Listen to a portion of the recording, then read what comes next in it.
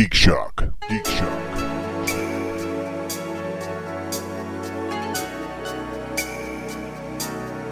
In a lifetime made of memories, I believe in destiny. Every moment. Breeding tourists. Why do you say that? Fuck all of you. Why? What's It's just the dumbass questions I get asked. It's like, how did you get on a plane to get here? They're fucking idiot tourists. Give me here. an example of a stupid thing a tourist has asked you. yeah? Because now you're just There's just too many. We need That I one. can't- Just pull one out of that. I don't know if you know this, but Just because I'm in a suit doesn't mean I know everything. So who's the idiot now? I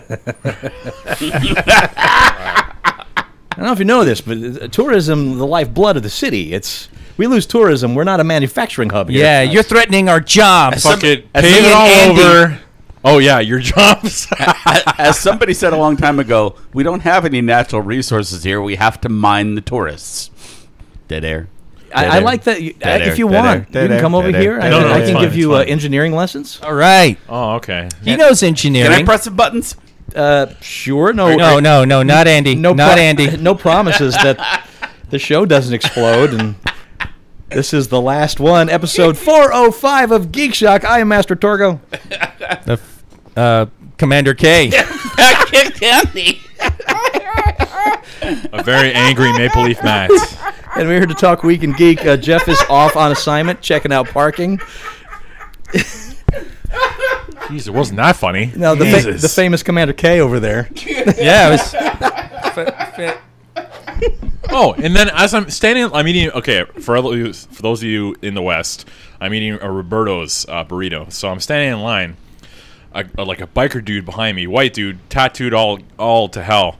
On his forearm is a swastika, Nice. Oh, God. and I was like, "So you're a white supremacist patronizing a Mexican place? Yes. Awesome." Yeah. So that also pissed me off. I Yeah, walked into a that- convenience store and there was a straight up like Nordic white supremacist guy. with What all kind of kinds store? Convenience store. A convenience store. Oh, convenience. Okay. Yeah. I was like, in a preemie store? Preemie store. yeah, They I were was- selling preemies. Comes with a little.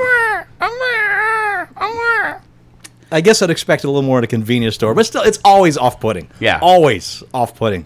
And yeah, selling preemies, that's inconvenient. I would feel a little more. I would feel more comfortable with open carry, and if you combine the two, I'm fucking out. Right. There you I am go. out of your establishment immediately. I've stopped flinching so much at open carry now, but yeah. But I'm well, still, you spend enough time in Pahrump. Yeah, That I'll do it. that's kind of a law in Pahrump that you Right. have to open carry. You don't get to live in Pahrump unless you own a sidearm. Nah. Gentlemen, what geeky things you do this week? We had our D&D game and we started the new season. It was like the big kickoff of the season, and everything changed. I didn't realize you you finished the last season. What kicked off this season? Was it more of a Jessica Jones thing, or did it feel more Iron Fisty? Actually, it was dangerously Jessica Jones. Yeah. Okay. Sure. Yeah. all right. Explain dangerously Jessica Jonesy. I lose myself there. The group, months upon years ago, found a jeweled skull in their loot while they were going dungeon delving. and of course, we picked it up because why not? Well, it was, Jeweled skulls are great, but they're got always going to jewels. come back to bite you. Yeah, well- sometimes physically. yeah. And it glowed with necromantic magic, but, who knows what that means? Sure, it's I don't know. that only ups its resale value. And Major Meh is playing. It's really funny because he's playing a chaotic evil half-orc barbarian, which is kind of Ayn Randian. Yeah. Okay. It's I would expect that to be lawful evil, but yeah. okay. No, he's It's a big an- believer in freedom. It's an objectivist orc. Yeah, everyone should be free, but the strongest should rule, and he's the strongest. I see. And he has like an intelligence of 7 or do something. you have any lawful good characters in the party? No. Do you have any good characters? We in have the party? good characters. Okay. Everybody's good except for him. Yeah, dude, he made up the chaotic evil half-orc barbarian when I told him that Paulette was playing a drow, and he was like, "Oh, I can't. Oh, I just can't. Oh, the only way I'm going to be able to handle that because he has a hard time because Paulette is ruthless. Yes. She's a torturer. yeah. And you remember. I remember. the- Yeah. Are we done questioning this goblin? If Good. if you have her and Deb in a party together, they are going to terrorize everybody they run into. yeah. They will fingernail, wood shoving anybody just to get a beer. And that's fingernails and wood that they're shoving. Yeah. But so his thought that the only way he could compete with her being a drow, because he thought she was going to be highly evil, was to do a chaotic evil half-orc barbarian. So he was very quickly disappointed to discover that she's actually playing a good ranger. And how disappointing. And she's actually playing it good. Yeah, she's actually being Wait, good. This is the first time she hasn't tortured then. Yeah. Yes. We're having moments where... You got some spicy over there, mister? You got some spice kicking down your gullet? You got looks of pain? Red-faced? Canada can't handle the Mexican? We're having moments where, like Matt will tell the orc that they left a prisoner tied up in the back, and the orc will go in the back and cut its throat because you don't leave prisoners. And Paulette will actually turn to Matt and go, "Why did you tell him that? Why did you do that?" She'll actually get outraged. It's Wow. very refreshing. But anyway, back to the original point. Okay, He's chaotic evil. Okay. And as soon as they picked it up, I started passing him notes where the jeweled skull is talking to him and trying to push him towards evil, being evil and doing stuff and turn him against the party. And things came to a head when they finally, after so many adventuring months, said, let's cast Identify on this jeweled skull. We just got the spell. Oh, so you We just leveled up. That's the first thing I would cast it on. Yeah. That makes Yeah, yeah. sense. Yeah. And you didn't go to like a local place and say, I would like to buy a... they There's don't have no local we're places. trapped. Where Yeah. the hell are you? We're plane hopping. Yeah. Oh, Jesus. Yeah, they're having trouble. They're on a quest to find home. Wait, you're plane hopping and you come across a jeweled skull in another plane? Precisely. Yeah, So- that's on you. So when they go to identify the skull goes into a panic and starts really pushing Lewis's character to take possession of the skull, because right now it's in possession of the sorceress, who's played by Lewis's wife. Okay. Which made it interesting. So, and that was interesting because Lewis is being a barbarian, telling the sorceress, "Give me the skull," and Stephanie, Lewis's wife, is like, "No, I'm not giving you the skull." And so we ran through that, and I'm starting to shoot texts to Lewis for the silent communication. And I'm dumb as a box of rocks. I just assume work is like blowing up. Yeah, Lewis's phone is just blowing up, and he keeps reading it. Yeah. And then he'll be like, No, skull. No, skull. I am friend. You are a friend to me? And everyone's like, what's going on? And then his phone would, and he'd read it, and he'd be like, is that true? And, then Finally, we realized what was going on. yeah. It took Andy significantly longer than everyone else, Yeah. though. And I'm sitting. I believe he was done messaging. You're like, oh, that's what happened. I was like, Yeah. Oh my God, Andy. Wow. I'm sending messages. They're liars. They're liars. Don't listen to them. They want to take me away. They're lying. They're trying to cheat you. Don't let them cheat you. Take me, and we shall. And then the skull said, "We shall rule the world." Well, Lewis says his character really doesn't want to rule the world, so that put a strange zone in terms of he's not sure about the skull and everything, and so we had. We didn't even get to the encounters I had planned on. They had a run into some monsters encounter, and then we had this, and we did that for the rest of the night. And man, I had a ring of mind shielding, so I was like, okay, I'll give him this ring. But he hadn't bonded to it yet. Yes. The new rules, you can't just put on the Attune. ring and immediately use it. You gotta attune to it. Yeah, you have to attune to it for 10 minutes. So you can't So- just keep swapping rings around. Yeah. Okay. And the character is gonna wanna attune to it. So I'm trying to talk to this dumbass orc who's being controlled by this necromantic skull. Like, you want to put this ring on? So I come up with No, this. Yeah, put on the ring. They're trying to trick you. Yeah, the skull's like, And they're lying. they're lying. So I'm like, all right, well, he wants to be the world's greatest thief. So I come up with this story. So I'm lying to him. This is going to make you the best thief that the world has ever seen. His charisma is -2. His wisdom. Oh, his wisdom is -2. So His wisdom's -2? Yeah, his -2 all his- modifier. It's Modifier. Like a Okay. 6 or something. yeah, all his mental stats and all that are really. I've never heard that as a stat. Okay, modifier. Yeah, Yeah. the modifier, yeah. So persuasion, he rolls a natural 20 or 19 or something, like a natural 20. And my guy, who's got a +4, I think, in wisdom, I'm like, oh yeah, I got this. Bam, 3. So 7.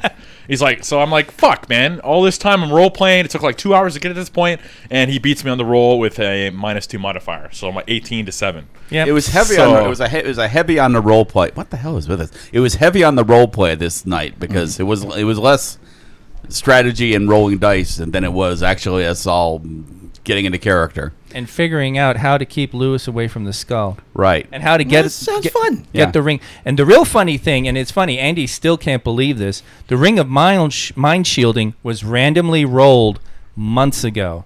I'm basically doing treasure, except for something like the skull, which is sort of like, yeah, let's throw that in there. Generally, I'm doing treasure where, oh, you're looting the bodies, and I pick up the DMG and I go to the treasure tables and I'm like, somebody roll a D100, somebody roll 3D6, and we just start going through that. And that's how they got the Ring of Mind Shielding. So it's not even like I planted that. And it's really funny because for years now, the interaction between Andy's character I was just and about to say Lewis's that, yeah. is to make Lewis believe he's the boss and maneuver him into doing what they need to do by tricking him into thinking X is your idea. It's a great idea. Let's do it. Hey, boss, do you want to take the first shift guard tonight, or you want me to do that? Because I thought you said you wanted to take the first shift. Oh yeah. I will take first shift. Yeah. Well, in a ring of mind shielding, you can't lie to a person wearing a ring of mind shielding. Fun. Yeah. So now, not only did they actually successfully shield him from the skull's telepathic attacks, Which wasn't easy. We had to trick him into going like down the corridor a quarter mile to get out of the range of the skull. Yeah. What corridor of what? Oh, they're in caverns. Okay. Go down random we're in the corridor? underdark. No, Right. the Oh, corridor underneath. they came up. We were in Okay. a dead end corridor, so we weren't going to encounter anything. Hey, boss, go search for bad guys. I go search for bad guys. And he Alright. went off. So now it's going to be interesting when you try to maneuver him. Right, Yeah. because up until now I've just been lying to him and trying to. Now I have to. I have to do the same kind of control without lying. I have to. Wow. I have to manipulate without lying. And Andy was enjoying the whole, verbal gymnastics of maneuvering Lewis's character into doing something. And now it's just gotten exponentially harder. Yes. And that's why it's a new season. This season's all going to be all about the new dynamic of trying to control him without lying. And when he goes to go down the hallway so they can, trick him into putting on the ring, Lewis's character is like, you don't touch Skull. You leave Skull alone. He goes down the hallway. Andy gets him to put on the ring. They actually interact with the Skull. They do the identify. They find out a few things about it. And when Lewis comes back wearing the ring, he's like, did you touch Skull? And Paulette's like, no. No, Stephanie maneuvers it perfectly Yes. where she doesn't lie. Right. And then They've been Paulette's married like, for a no. while. Oh, shit. Fuck. And he's like, you lie. I was like, oh, shit. That was great. It was just great. So it was fun. It was very fun. So, and then on top of everything else, I'm reading through the DMG under Ring of Mind Shielding. Okay, Lewis, this is what it does. Blah, blah, blah, blah, blah. And then I read, if you die while wearing the ring, your soul enters the ring. Now, you can go into the afterlife if you want, or you can remain in the ring. And I think it's basically to protect your soul from being destroyed or taken by somebody as a Okay, mind gotcha. shielding. If you're in the ring when someone else puts it on, you can communicate with them. Oh, that's amazing. So I send Lewis a text. Who are you? Oh, Jesus. And he can also talk to the skull if he wishes. If he He wishes. can turn it off. So he's doing that plus this ring guy. yeah, and he's trying. He's like, Skull, are you still my? Or I forget what question he asked. And I had the Skull not answer him because the Skull knows that he can't can't lie. lie to him. So he's like, you get total silence, and he's like, oh. So they have a conversation with this soul inside the ring, who eventually is revealed to be a man named Garvin, who was killed by Charles Xavier. You remember the character your character was shit. after? Yeah. You told that story? You were after a Charles Xavier? Yeah, you're still there. Some I'm former, some- yes. Yeah. Now, So- now this is my wizard with no charisma, right? Yep. That's the one? Okay. Yeah. Wow. Yep. So You just see, it's stories like these that I fully understand the people that turn their D&D campaign into great fantasy novels. This is entertaining right here. I would read this novel. this is oh my god. And watch it too, the interaction. Lewis loves throwing himself in the role playing and really wants to role play. So he's pushing it hard. And in many ways, him being the one that's the focus of this is perfect because he is going to challenge all of them Right. to play it, and especially now with the "Don't Lie to Me," he's going to force them all to do verbal dances. I thought it love did pretty this. good with the thief thing, and then I'm like, fuck. Fucking Yeah. roll the die. And he's like, you get an inspiration point because you almost had me believe in that. I was like, all right, cool. Yeah. I should bring the journal for you to read because you get a kick out of it. Just the how my wife Paulette writes the journal, Okay. and she's writes it down. There's a lot of focus on what the loot is and how Matt screwed up. Imagine that. Matt rolled like shit. What an idiot. Tobias is not sharing. What an asshole. Tobias is Matt's Yeah, character. my character Druid. So I'm currently walking around with 1,200 gold pieces. So it's very heavy. Oh yeah. But that's how I weaved it in my story. I'm like, look, I'm the greatest thief ever, and I hold up this bag full of 1,200 gold pieces, and everyone's like, where did you get that? I'm like, see, the ring works. I'm the greatest thief ever. You didn't. Yeah, and one of the things we went back and looked at the notes, and apparently the reward for returning with the evil wizard is 100 silver pieces. So we don't even And need they all that. laugh. They're like, okay, reward for capturing because they were hired to capture your wizard. Okay. So the bounty on your wizard was 100 silver, and they're all just like, 1,200. like we're gonna take that. 100 silver. Maybe you buy a couple bastard swords. Yeah. It's great. Wow. It's great. What else? But yeah, I remembered your Charles Xavier story, and I was just like, oh yeah, let's tie this in. So now I forgot about my Charles Xavier And story. Lewis is now talking to the ring like, we must find Charles Xavier and kill him for you. And the guy in the ring's like, yeah, if you do that, then I'll go into the afterlife. So now we got another plot hook. Yeah, That's great. Mazel tov. That's a great way to begin the next season. we reinforce our mission. Yeah, it really does. It really does feel like the beginning of a new season. Yeah. It's, Well, Telltale. It's a Telltale game. and the finale of the last season would have been the battle with the 600 drow that we ran into that he didn't expect us to kill. Yeah, I was setting him up to be captured. We got our asses handed to us except for the barbarian and the druid. Right, So, but we didn't you die. guys were you were unconscious. Paulette was unconscious. Steph was unconscious, except for the druid and the half orc. yeah. Tree man. Half orc. Tree man would have. He saved the day because the orc was about to die. Yeah. So, Tree Man basically just stands behind the orc and pokes him in the ass with healing. But I was a giant spider at the time. Oh, okay. Yeah. So Oh, yeah, he's a giant. He turned. He's a morpher? Oh my God, the druid. Yeah, he took the path where you change shape, like yeah. He's like You should see. He needs his own fig box for all his animal form. yeah, I got like a dire wolf, dire bear, my spider. I got a croc. Now, are there set things, or it's like whatever your imagination No. entails? It's challenge rating. Challenge So- rating, and also you can't do aquatic or anything until Right a certain- now. Yeah, Right now, I can't do anything flying. Right. Yeah. Flying, aquatic. So the croc is out. I just So you're have no it Jaina. Wait, you can't fly because weren't you a bird? We screwed up the one time. Oh, okay. Which But- is okay because he kept saving it for an important moment. So Right. yeah. No.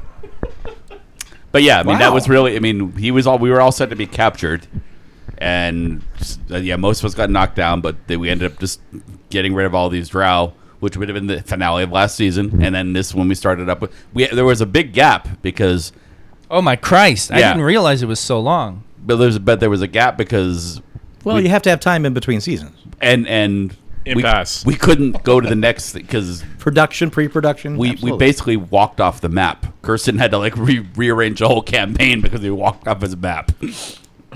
Yeah. as D&D will do. Yeah, that was fine. So yeah, it's been fun.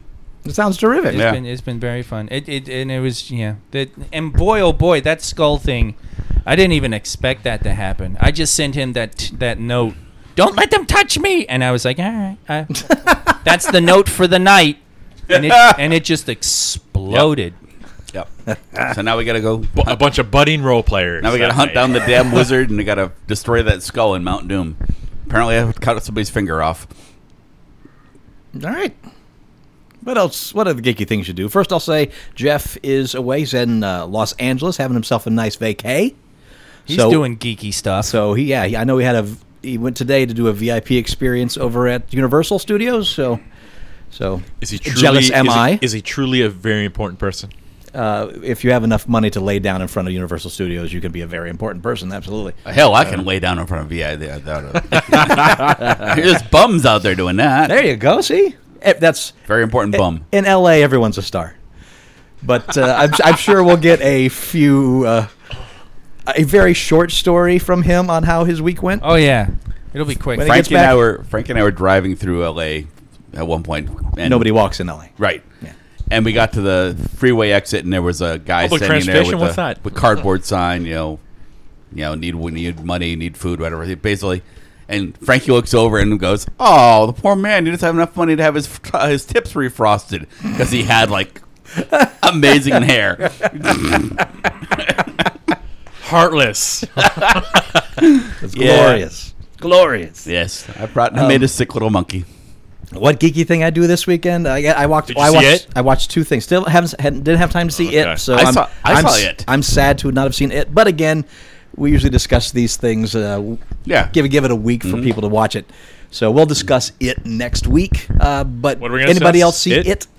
I saw it, And you're the only one. and I have not read the book, and I have not read the miniseries. So it was my first It experience, except for the picture on your wall there. So give You me didn't see the original Give It? me a spoiler-free opinion. I enjoyed it. I enjoyed it quite a bit. I thought the acting was really good. Weirdly, the one of the kids from Stranger Things is in it. Yes. So at some point, I'm going to see him in something where he's not a kid in the '80s, and it's going to throw me.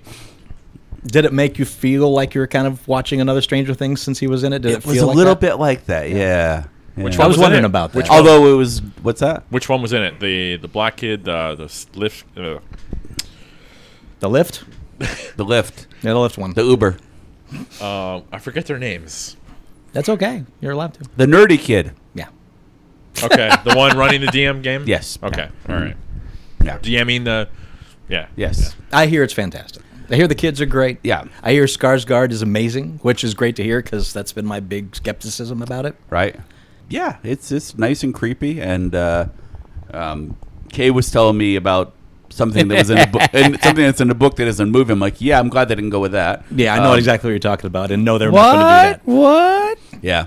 Yeah, of course Everyone they who's won't. read the book knows what we're talking about. yeah, that's not gonna happen. But yeah, and I didn't realize it was it was just the first half. First half of the book itself. Yeah. And of course, it's done so well. They're going to make a sequel. I know that there's out there. This is what they're going to do with the second sequel. So I assume they're going to do the adult part. But yeah. Yeah, that's why we. Were you worried that they couldn't fill Tim Curry's? I was the only thing that concerned Shoes? me about Big Skarsgård con is shoes? Skarsgård looks to me like a young man in a lot of makeup.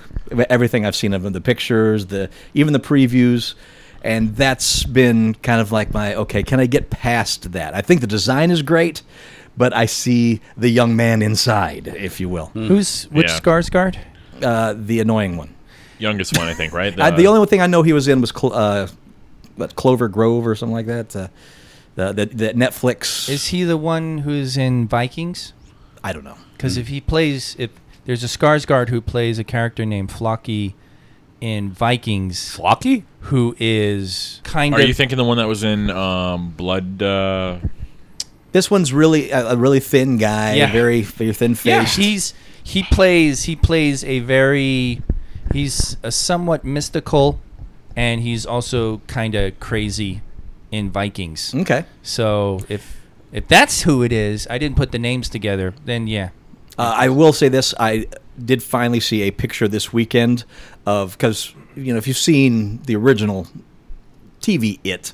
You know, there's two forms of Pennywise. There's regular Pennywise and there's Terror Oh, no, Pennywise not with the teeth and so on. I finally saw a picture of Terror Pennywise from the movie, and I was 100% sold. Yeah, it's pretty- That's fantastic makeup. It's a pretty creepy image. And I got the wrong Skarsgård, by the way. Matt just confirmed. okay, even if I hate it, which I'm everything I'm hearing about, I'm definitely not going to hate this movie. That's the one. Now, have you That's seen it. the Dangerous I'm right. Bet on the Shock Monkey's Lair? The Dangerous Bet. Yes. Uh, Jake Godbold and Matt Spalding are arguing about whether they're going to go beyond 2 movies in this. Aha. And The Loser. And there's a date. It's like 5 years up. It's September 12th, 2022. It has to happen by. If there is a full-on bet happening. A full-on bet if there's not a decision on if there's not a third movie by then. And what's the date again? September 12th, 2022. Okay, that's. I think that's plenty of time. The after we get our answer, the loser must post a video downing a pint of Leadmiller Sunrise. Oh Jesus Christ! Yes, I wouldn't make that. So bet. someone is going to lose. yes, and somebody's going to die. Lose hard. That's commitment. That is as I posted. That would be like trying to So drink Jake a pint of oatmeal. Godbold, Matt of the Two Broke Geeks podcast. Mm-hmm. These are the two guys going at this. Here's my fear. I think they'll stop at 2 because that's what it is, Mm-hmm. the story. Unless for some reason they feel that there's too much story, they need to draw it out. Why is that a fear though? Because It's- shouldn't it be like that? Like, That's my fear is that they'll draw it out further than it needs oh, to okay, go. sorry, I heard you wrong. Okay, yeah. I know Matt's. I think Jake put it out there. The worry that they'll go like to a prequel of what the history of Pennywise, which is not a bad idea because there is a lot of Pennywise history in the novel It. Yeah. There's almost a novel's worth of Pennywise history in It. I'm actually interested in reading the novel because of that.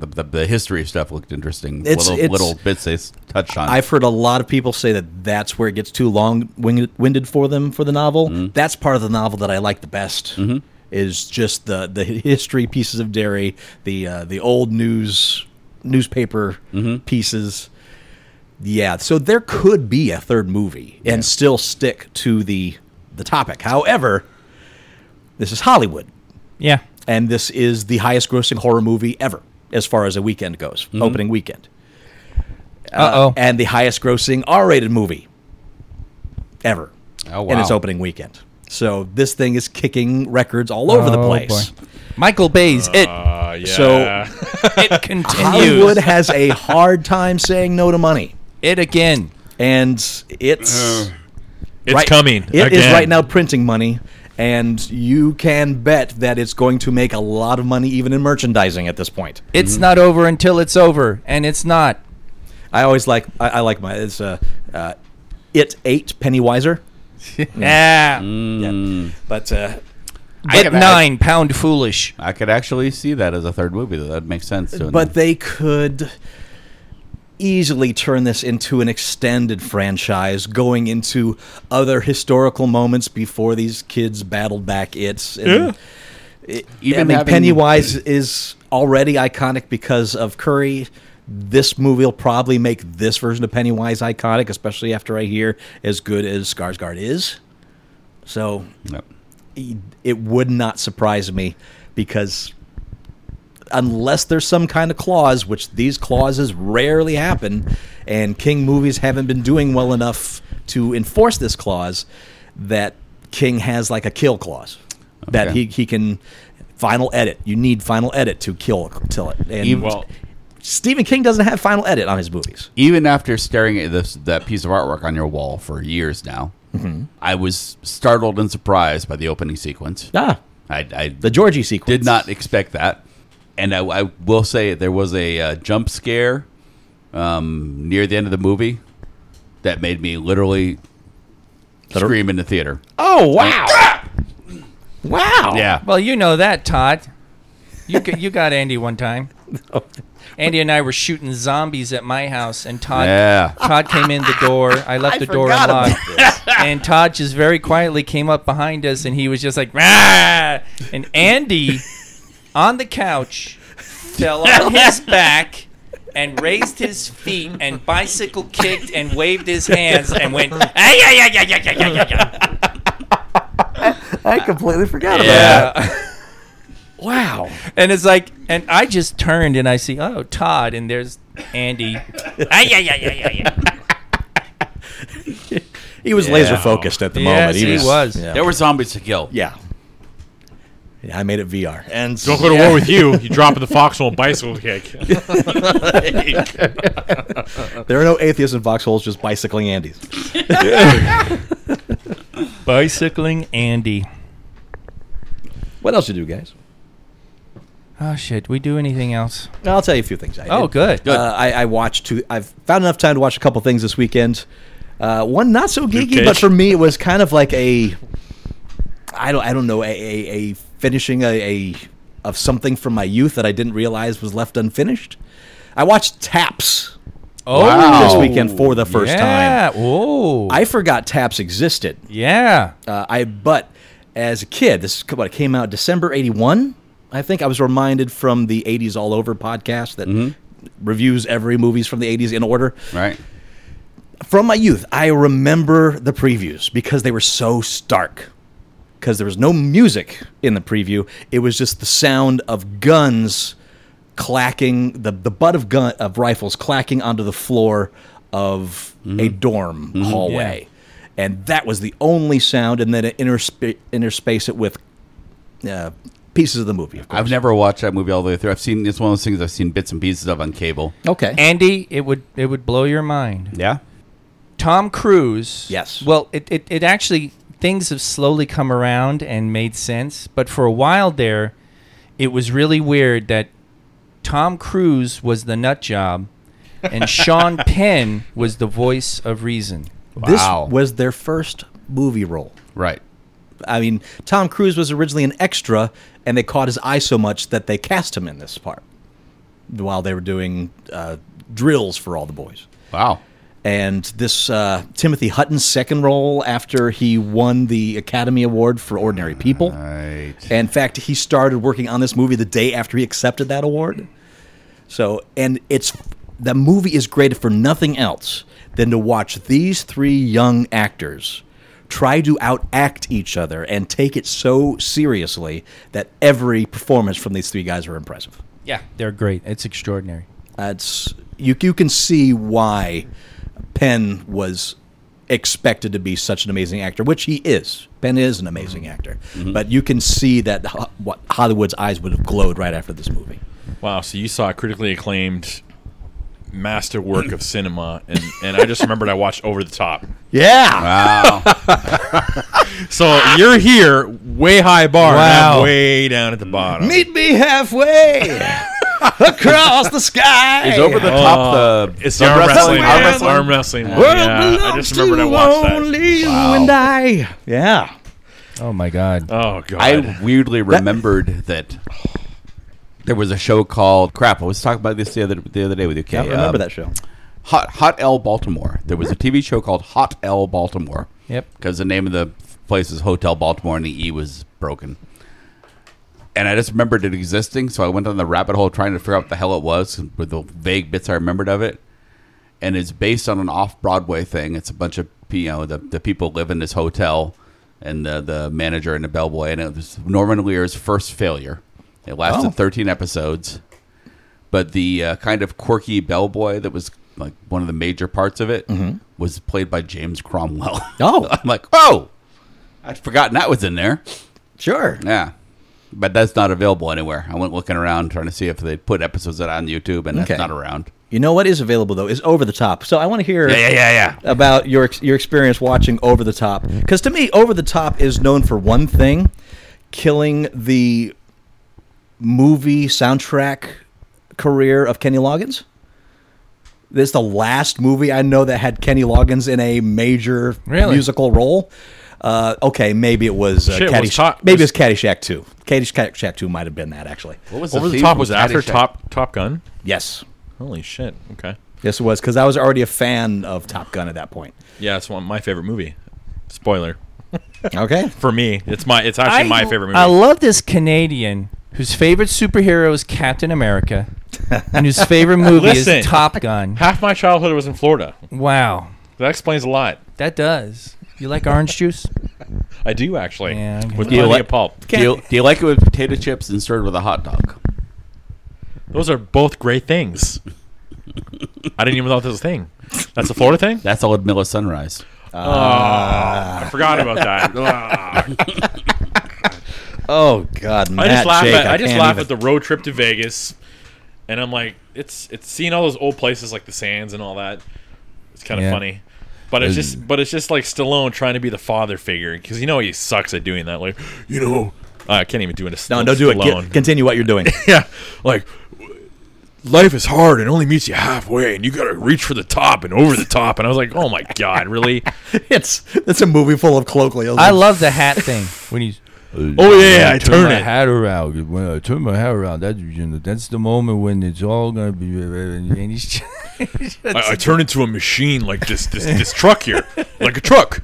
I'm a machine like the truck. I'm like, wow, great acting, Stallone. Why did I like you again? Oh yeah, Rocky. To this day, still haven't Fine. seen Over the Top.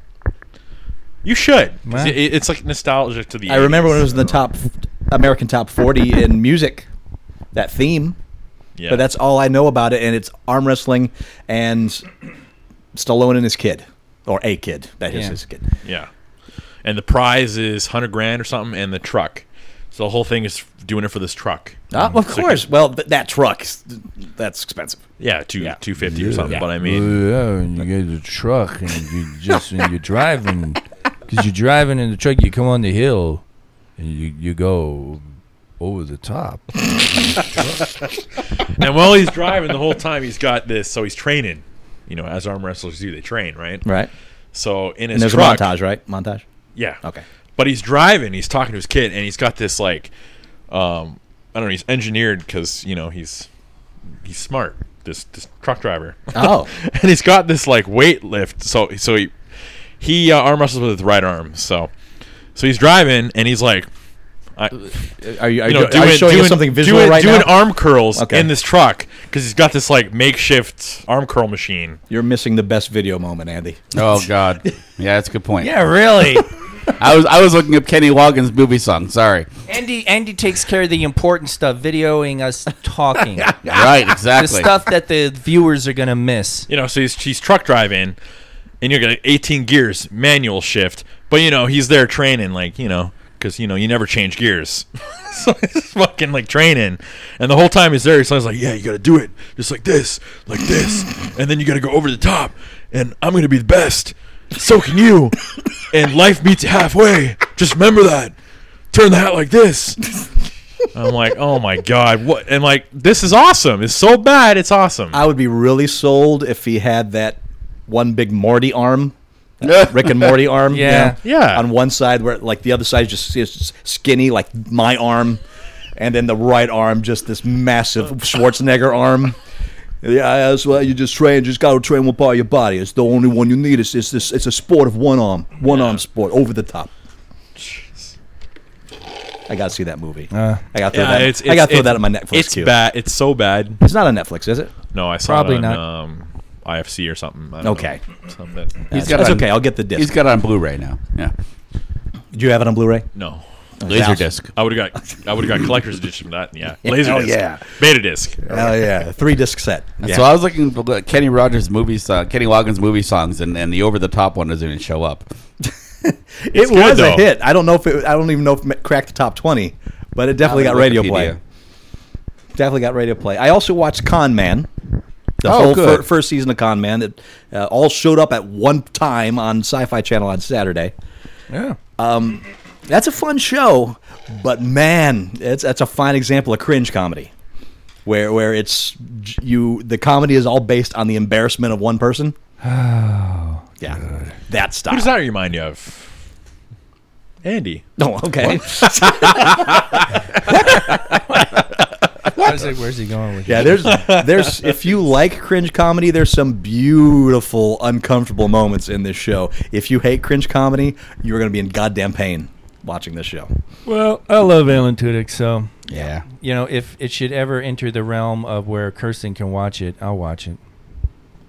I don't have sci-fi. I don't have Con TV. I got nothing. Yeah, so it's on Sci-Fi. So it's available to us all. I guess season 2 will be coming to Sci-Fi before long. It's good, not great. I thought it was going to be a little better, but I enjoyed what I watched. So, Con Man. Let's do a little business, gentlemen. We are, for the book club, we're still discussing Lord of Light by Roger Zelazny. We'll probably be choosing a new book here in about a week and a half.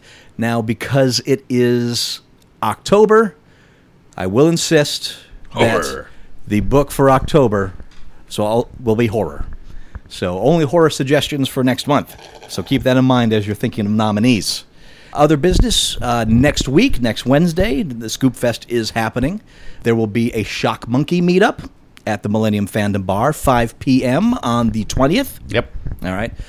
Andy will definitely be there. And I double-checked. They will be open at 5 p.m. I'm glad you double-checked. Let me see what the 20th is. That's a Wednesday. It's a Wednesday. isn't it? My Yeah, I work won't be there. schedule's a little scattered, so I can't promise I'll be there, but I'm going to try. And I don't want to meet you, so I won't be there. That's just the Matt's no, way. I'm just, Kay will very I'll be likely be working. there. I'll be working, guys. I won't be. I can't meet you. I'll probably be there. We've had no luck. We were trying to get $2 Ludmilla Sunrises from Alex, the bartender, but he He was going to lose his shirt on the hot dogs. yeah. So, yeah. And also, I don't usually do things like this where I request things from our listeners. Next week's my birthday. Ah. And I never ask for things on my birthday, but this year I want something.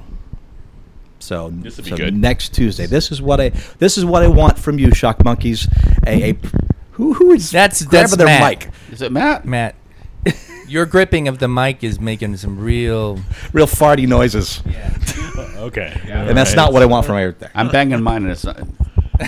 There's a noise. Wow. Thank you. Thank you for everyone testing their mic for what Hey, I answers didn't you can test. give me. I know what's going on. I'm Okay. watching Matt, and he's just like, and then he just really Yeah. was, man, that was some real boy pleasuring going on there. He's ringing out the mic. Yikes!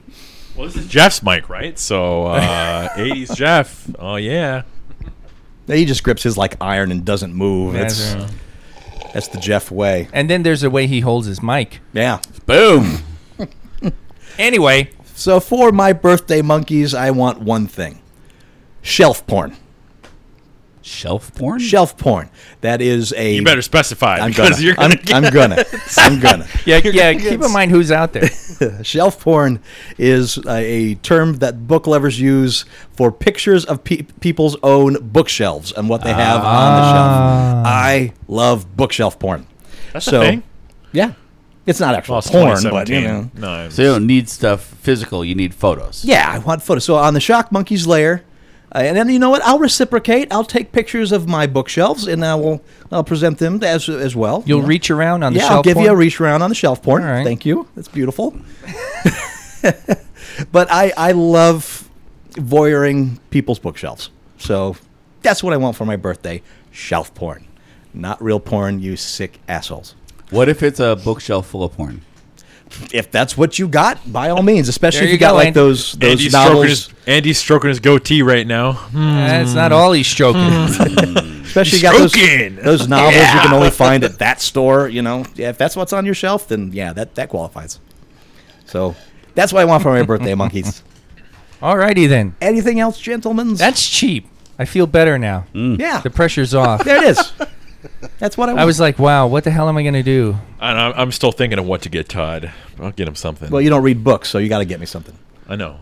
But I'm looking around. I'm like, what doesn't he have? And it's like, you have You know- everything. And you have stuff I want. So maybe think- we can do like a trade. I don't know. I think he wants For bartering. You go, happy birthday. Would you trade this for... For that? I think he wants an aging cat. I'm sorry? Yes. Yeah. Oh, is that what you have? An Yes. aging cat that you need to get rid of? I got a black cat. Her name is Stumpy. She's 17. She's a lovely cat. She Kay's, is actually. I bet she's a sweetheart. Stumpy She is a is sweetheart. a very affectionate... She don't hide when people come over. Yeah. So She loves Yeah. new people. No, It's that's like, awesome. Oh, a visitor. And kinda pretty cats I soon, like. right around your leg. Meow, meow, meow, meow. It's a cat that wants nothing but love in a household where they just hate it. there is no love. Yeah, there's no. It's starving. It's so funny. We occasionally game over at Paulette and Matt's, and They also have a nice little dog, Zoe. Oh, But poor Zoe, she's reached that age where walking's a little tough, and they've got those hardwood floors. And that poor thing just trying to come over to say hi, and she's just, you can just see her like, slipping. all right. Like Bambi on the ice. Yeah, No, well, no. She isn't flying around. She's controlling it, but it's work. She's got to work on those hardwood floors. Aw. Just so you shock monkey, it's a 17-year-old pit bull. Yeah, she's Wow. she's a sweetheart too. So they're both actually great, and they both love each other too, which That's is lovely. even crazier.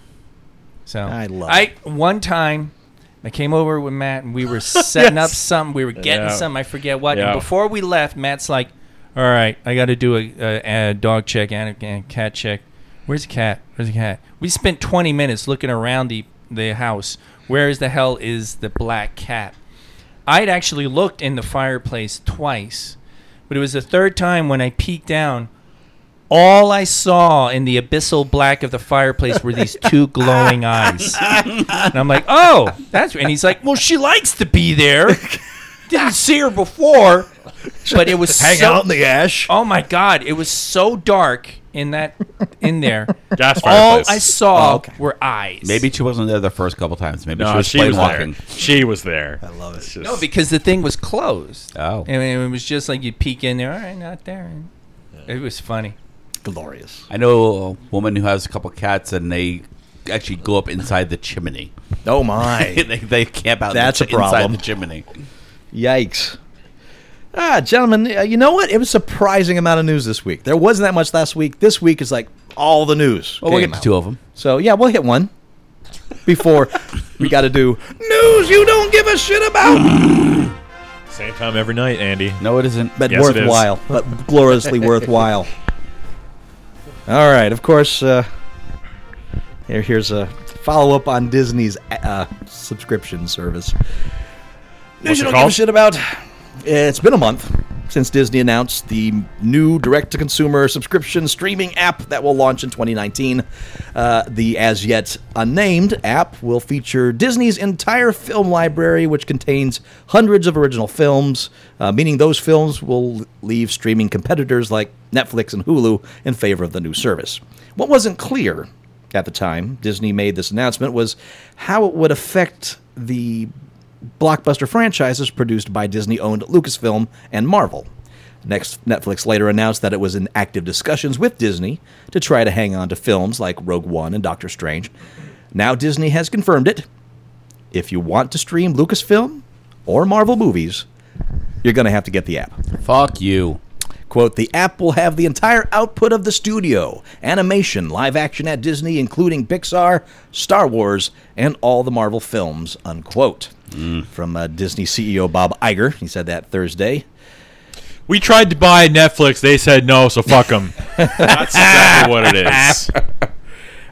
This isn't a few original series and a handful of films from the last 5 years or so. This is 500 movies, 7,000 episodes of television, short films, and new original programming apparently on top of it. Iger announced the app is expected to launch in late 2019. Will feature exclusive original content, including 4 or 5 new TV series and 3 to 4 films, adding incentive for subscribers. Finally, a chance to rewatch the Computer Wars tennis shoes.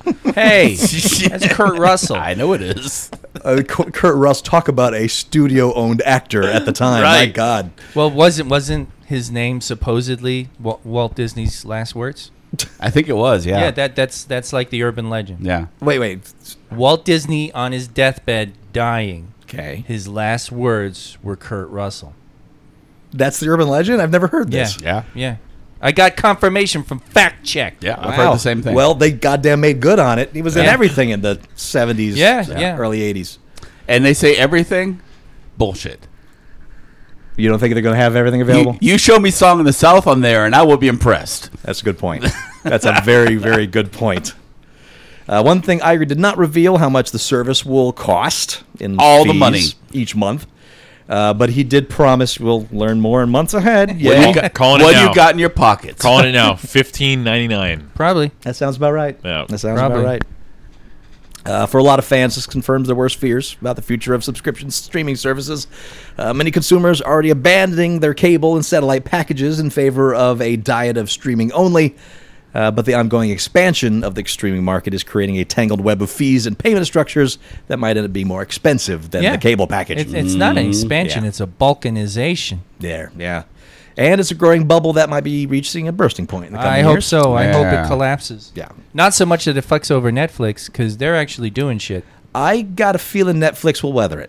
I don't think you're going to have people like, I'm going to get rid of Netflix for the Disney service. I think you'll get those people that have both. I think some people that might have Netflix and Hulu might choose one over the other for maybe the service. But I think it'll be an additional service to one of those two. Because... or Amazon Prime, or any other goddamn running streaming services that are out there. Yeah, I know. The tens of thousands. The 1%ers out there will have Amazon Prime, Hulu, and Netflix. Yeah. I couldn't find one thing or another, so I assume the Netflix Marvel Universe will stay. That seems, that seems to be in place. Seems like to be that was your original when you mentioned that the last time. Yeah, so I haven't seen anything that says that that's going away. The Marvel movie and Star Wars really doesn't affect me because I'm always grabbing the Blu-rays when Sure. they come out. So that doesn't affect many, I think, Yeah. as far as the geeks go, because we're getting them Blu-rays. Speaking of I that, will say, I might be curious enough to get like that free month to delve deep into the 70s weird Disney errata. That wow, that first syllable of that last word, I was like, what? What did I? Okay, now I missed Disney something. erotica, Wow. well, they're going to have to try real hard to get my business. air pirates. now an Andy bit here. That's exactly. I forgot. What? I started watching The Defenders. You almost watched it? Yeah, pretty much. I got halfway through this first episode. I'm like, too much Iron Fist. Fuck this. Wow! Wow. I think I'm in the third episode of Defenders. You know, I have to go Oh, back. did you get through Iron Fist? Yeah. Are you kidding me? We talked about this last week. Yeah, you hated all over Iron No, Fist. you had one more episode to watch. Oh, okay. Yeah. So, yeah, I finished it, and the last episode didn't ruin it. Okay, good enough. Okay, great. Yeah. Andy's all right. But yeah, Ain't nobody worry about me. I liked Iron Fist. I thought it was Yeah, you did. entertaining and fun. Well, I think the Marvel series set such a high bar that Exactly. Right there. So, I think it was the weakest of the bunch, but easy there, Hansy. Yeah. Oh. Yeah. You know, Yeah. it sounds like you're got a balloon in your hand. You're just trying to kill it. Yeah. Yeah. Just giving it a Okay. squeak, giving it a you'll float too every now and then. So, but yeah. Anyway, so what's the original point? I'll watch. I will watch it, but I mean, I was like, fucking done. Don't worry. I mean, I've got to see all the ones that the Parent Traps, the Escape the Witch Mountains. Yeah. But I want to see the weird stuff. Cat from Outer Space. I want to see the Bad Herbie sequels. That's I remember Cat miss from Outer Cat from Space. Outer Space, and Dr. Sin. Somebody posted a picture. Wow, but thanks for that.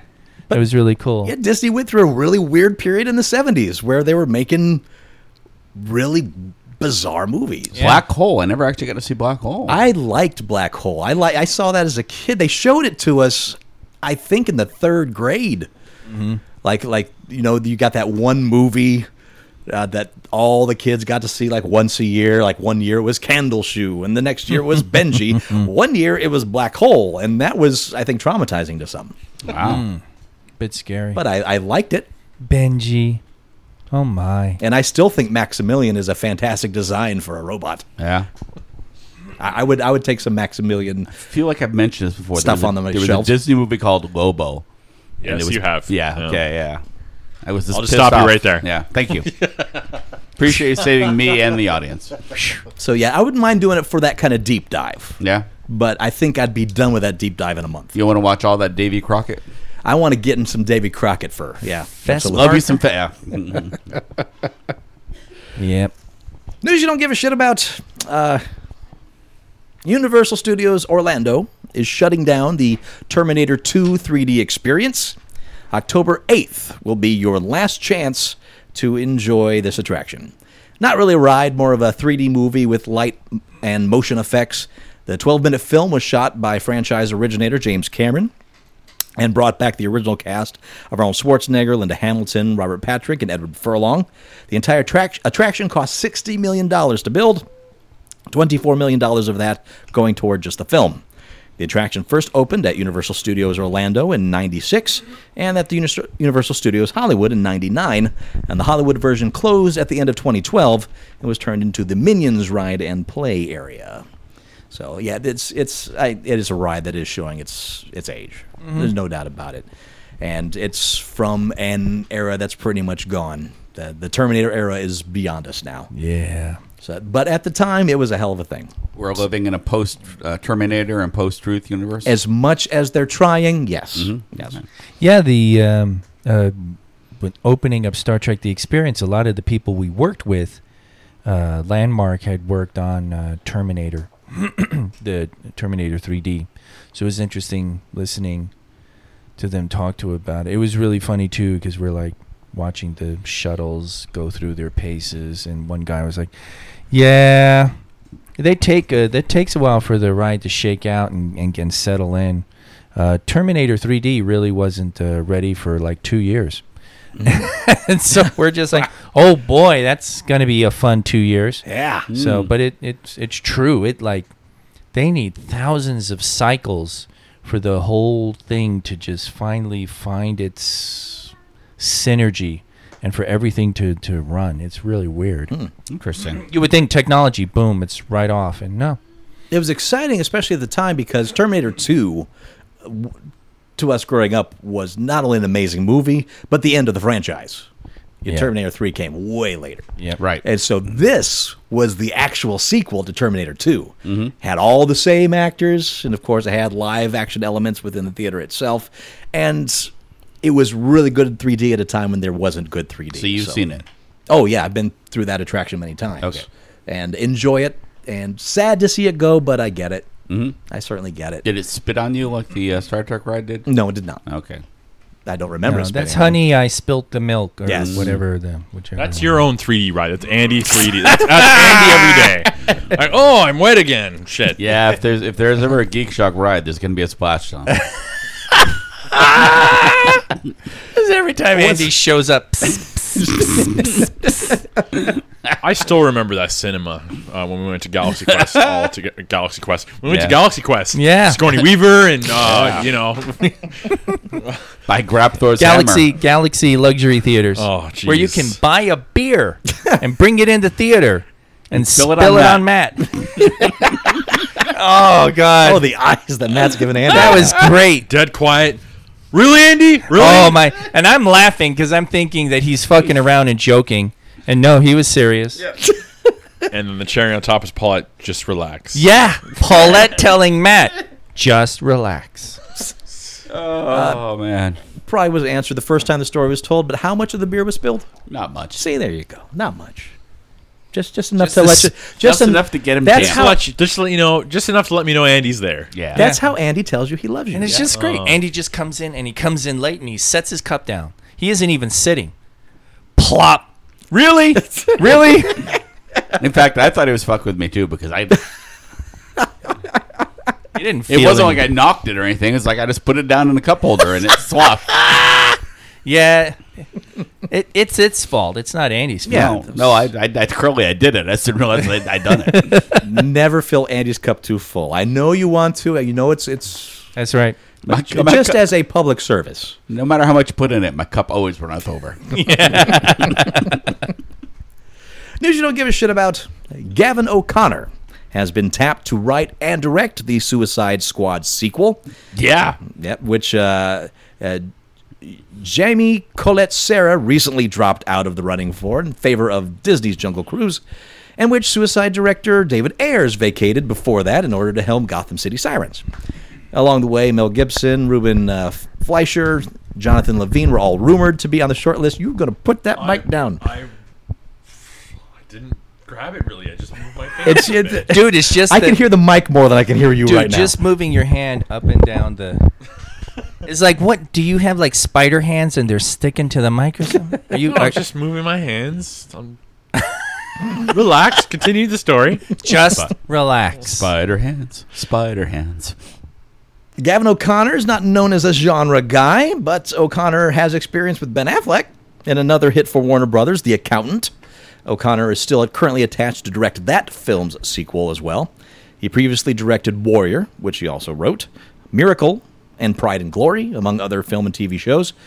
Although scheduling conflicts may be an issue, Suicide Squad 2 is expected to return many of the main players from the original, including Jared Leto as the Joker, Margot Robbie as Harley Quinn, and Will Smith as Deadshot. So, a new writer-director on Suicide Squad 2, which everyone's really excited for. Yeah, I enjoyed Suicide Squad, the original. I enjoyed it too, but I'm not exactly clamoring for a sequel.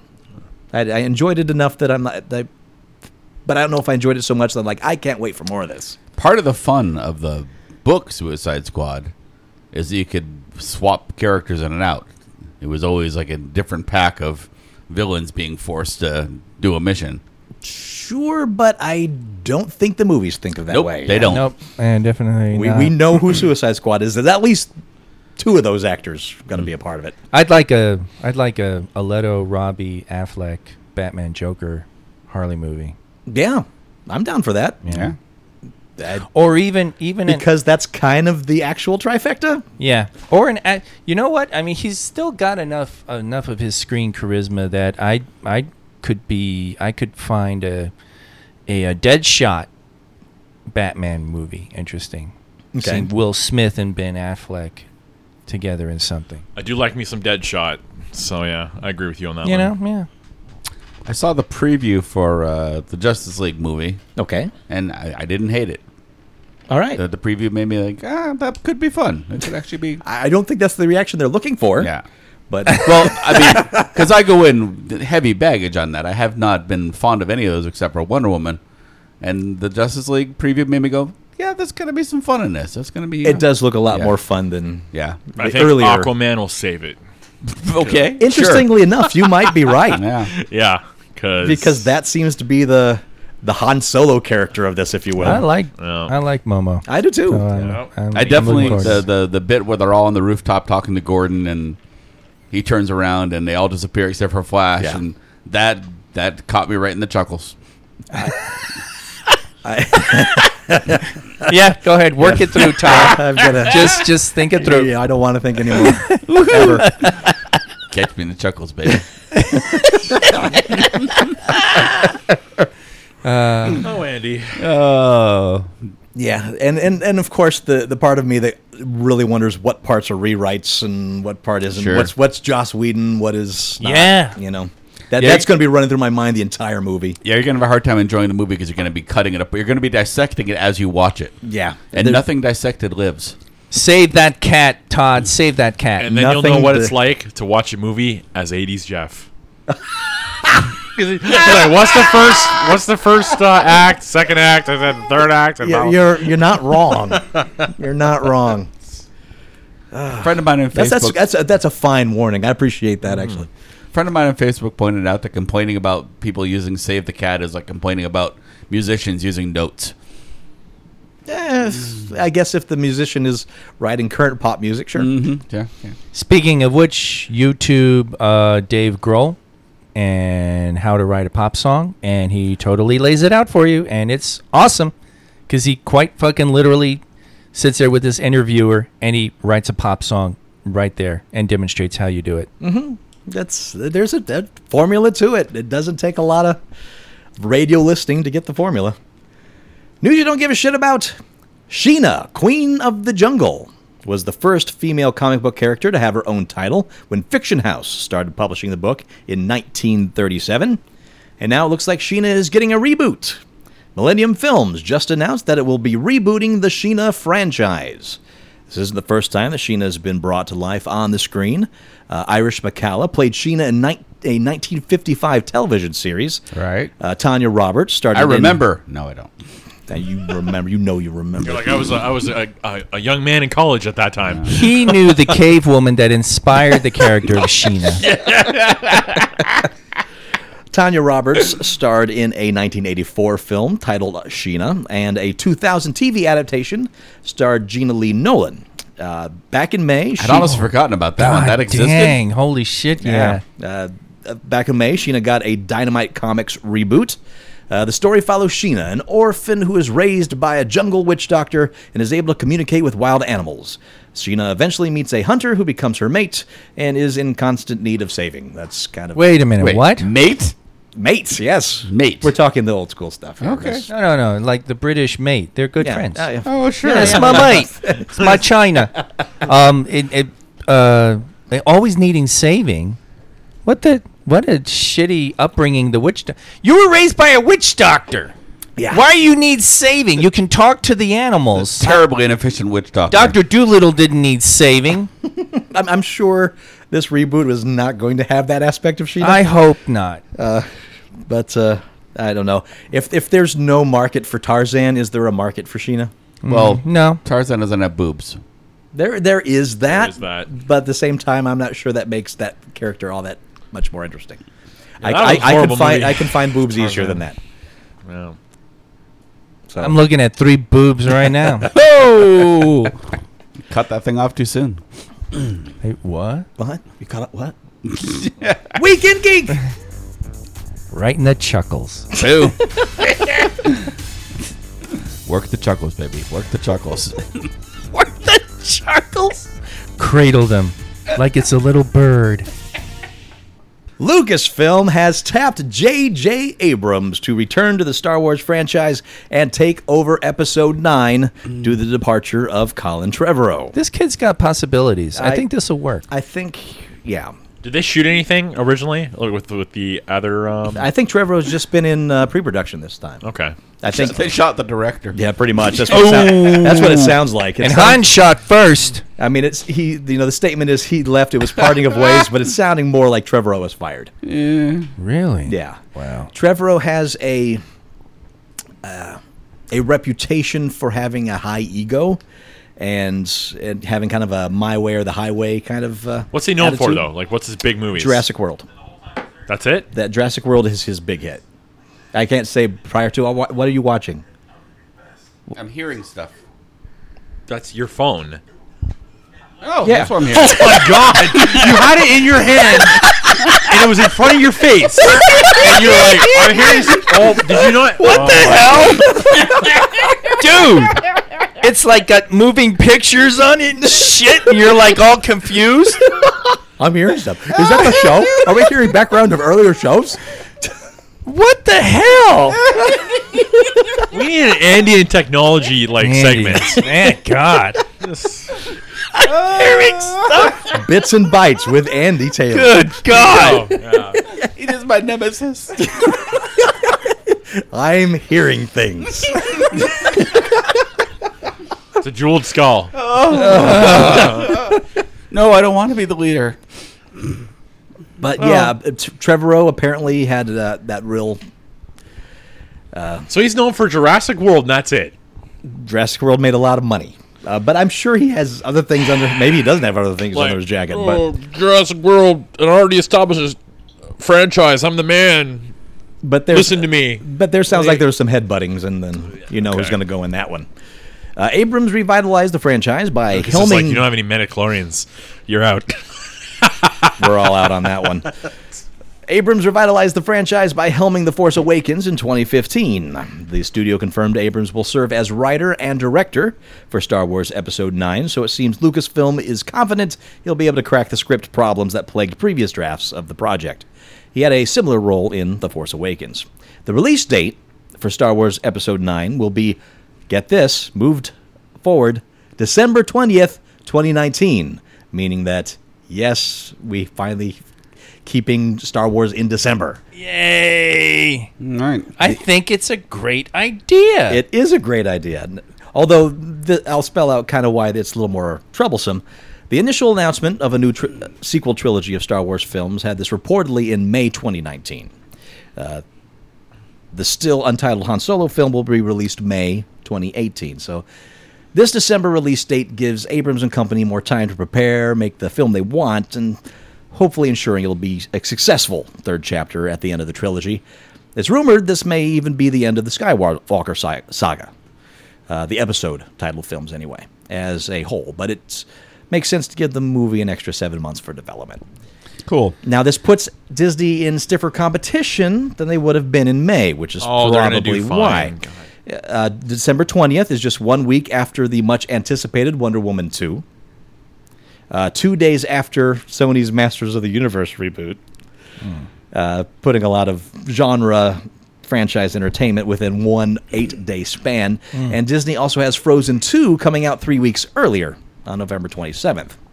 But Disney actually prefers to have every 3 weeks release schedule for both the start of summer and the holiday season, so that fits along. They also have a live-action fairy tale slots held open for November 8th, 2019. This would also leave Disney without a new film in theaters from Avengers' 4th release on May 3rd until Toy Story 4 7 weeks later in June 21st. So they're skipping out that every 3 weeks thing. Well, all right. So they'll fill that slot. Yeah, so Trevor Rose credits. yes. Home Base, a short. Reality show. Don't bring up 2004. Gary Under Crisis, a TV movie. Safety Not Guaranteed. That one I know. That one's actually a pretty clever little time travel movie. Right. Jurassic World and The Book of Henry, which I don't remember Book of Henry. it's this year. It's coming out. Oh, It okay. hasn't come out yet. That's why I don't remember it, I guess. He's made people money. It he's seems like Disney decided to hire all these up-and-coming directors that have proven themselves, that have their own vision, and then decided, oh, wait, we don't want directors with their own vision. Yeah. So it's almost it almost mirrors what happened with the first trilogy, right? You had Yeah. Lucas on that first one. He lost control on the second one, and so on the third one, he pulled all that control back. Here's those It numbers we were talking earlier. Andres Muschietti's It ended up pulling in $123.1 million, making it the biggest opening ever for a horror movie. Long list of other records the film's broken as well. It also the largest 3-day opening weekend for an R-rated film. The third largest opening of 2017. The largest opening for a September movie. The largest IMAX opening weekend for a movie in September. And horror movie, of course. The largest number of locations for an R-rated movie. And it's the largest opening ever for New Line Cinema. That's a lot of stuff. Largest opening ever for New Line Cinema. Okay. Andy. I'm used to that. I'm used Damn to it. that. New Line Cinema, New Line Cinema. New Line Cinema. These are the people who made the Lord of the Rings movies, right? Wow. How you like that? Wow. That's pedigree. But the third largest opening in 2017, that's not surprising because this year, like Wonder Woman, Thor Ragnarok hasn't come out yet. That's true. This is so far. you But know. Guardians 2. But when does Guardians a 2. horror movie or even a rated R movie Yeah. ever reach the top 5? Deadpool, Okay, I'll give you Deadpool. and then horror. Even though I don't really think it's horror, but Paranormal Activity when those were coming out. They were coming out, but they were making $80 million, which is great for their budget. Yeah, But this isn't this high, and this is what a I $35 bet million you movie. adjusted for money, Alien came close to those numbers. The original Alien, Yeah. Blair Witch, the original one. that was pretty strong. That was but smash. Blair Like, Witch. I think Well, you know what? Blair Witch broke 100, but it was Lifetime. It was not Yeah. in its. They're talking opening weekend, which Yeah. I mean, Jesus, this movie is going to have legs. yeah, So You know what? It's going to do very well. I take that back. The movies were different then. Alien was something that built over the summer. It wasn't a big sure. And that was back when they were staggering openings across varying theaters. Right. Everything didn't come out at once. Yep. And there were less theaters to open up to. yeah, And- Andy. And movies, if they did well, were held for sometimes a year or more. Yep. I remember that. Yeah, Back in the days when Superman was like the #1 movie for 20 some odd weeks or something. I mean, Sure. it was something stupid. I think when Raiders came out, that movie was available for like a year and a half. Yeah. Wow. Yep. Ah, the good old days. When it comes to international market, it earned an extra $62 million from 10,665 screens in 46 markets, which is the biggest opening ever for a horror film. The worldwide box office total is currently $185.1 million for a budget of $35 million for the film. pretty good. That's amazing for a horror movie. That's why horror movies never go away. and never will. Yeah, you hear people argument, horror is over, blah, blah, blah, blah, blah. But horror movies cost under $30 million for the most part. Most horror movies cost $5 to $10 million and easily make that money back in the theater. Even if they do poorly, you get $10 million. You get $10 million back. You spend $5 million on a movie, you're good. Which is surprising there's not more horror movies out, since it is a safe bet. You think Hollywood would be all over that? They are, but it's not big returns either. So usually when a horror movie comes out, it costs $5 to $10 million. That movie will make 10 to 15.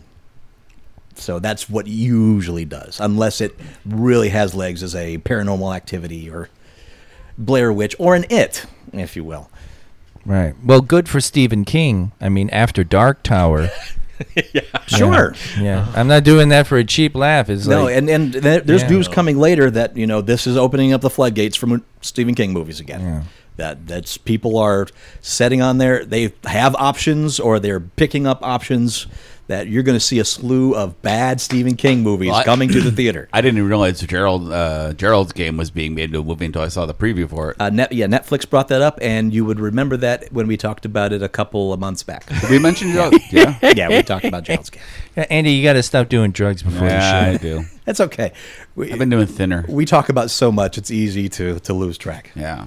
But a lot of Stephen King's already in the set for being made. There's already a Pet Cemetery in the works. I remember And talking about Yeah, that. I remember, yeah. Yeah, so Yeah. and of course the Hulu market has the TV stuff wrapped up, so they must have an exclusive contract for a lot of Steve King stuff because Mr. Mercedes just started there not too long ago. Is that where The Mist is? No, The Or- Mist is current. I think Is that cable? I think that's actually available on Netflix for it's at least the first season. If not, it is coming soon. And I highly recommend you skip it.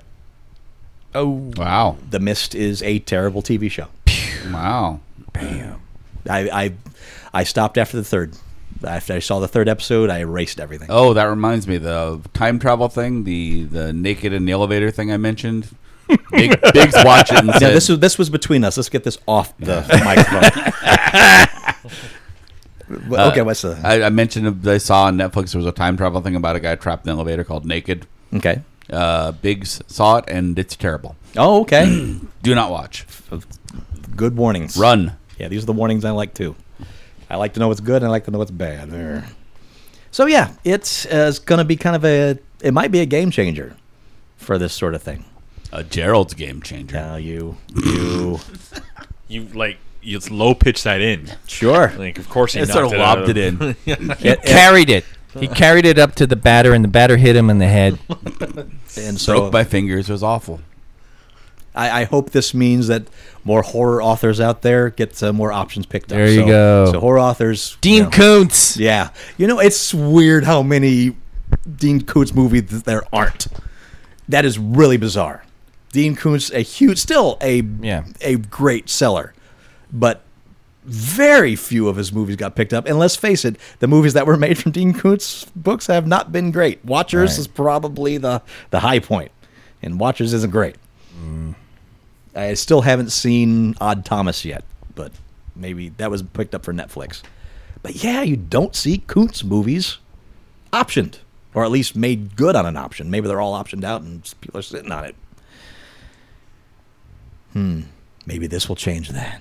Bum, All right, bum, Koontz, bum. get your people on it. That's right. King's making it. Let's do Dean Koontz. Yeah. You remember Koontz, right? You reread Koontz in the 84, 85, yeah. And then get some of Brian Lumley's. Necroscope. Yeah. And get some Robert McCammon in there. Yeah, And let's- then maybe finally someone will convince Guillermo to do a fucking Lovecraft movie. I would appreciate that. God damn it, So just- Guillermo. How about Just some Swan authors' Song? names are going to KMRL. We're just going through the alphabet that way? Yeah. Okay. Brian Keene needs some movie action. I'm just saying. I'm hearing stuff. Sounded like a phone fell on Yeah. the Sounded floor. like probably Andy's phone is my guess. No. No. It sounds like a King book. Andy's phone. Andy's phone. Andy's phone. Patty Jenkins will be back to direct Wonder Woman 2. We know that's not a surprise, but this is now official. Jenkins will co-write, direct, and produce DC's Wonder Woman sequel. Good. It apparently took so long for an official announcement because the negotiation process was, quote, challenging. Though Warner Brothers knew they needed to keep Jenkins in the fold, so they finally landed on a deal to pay her $7.9 million plus a portion of the back-end profits, assuming the film makes a ton of cash. Which Someone's about to be more rich. for the sake of comparison, Jenkins was paid $1 million for her work for the first Wonder Woman. The deal easily makes her one of the highest-paid female directors in history and puts her on the level of talent like Zack Snyder and Joss Whedon. The first Wonder Woman film banked $800 million in the global box office. Yeah. By locking Jenkins in to write and produce as well, it seems she'll continue to have the good bit of creative control over the character's direction. Wonder Woman 2 is again set up for December 13th, 2019, and then the next week you get Star Wars. What a week. Yeah. Okay. We had 3 very important geek people pass this week. Oh boy. So I'm going to, I usually just group them all together. This one I got to do individually.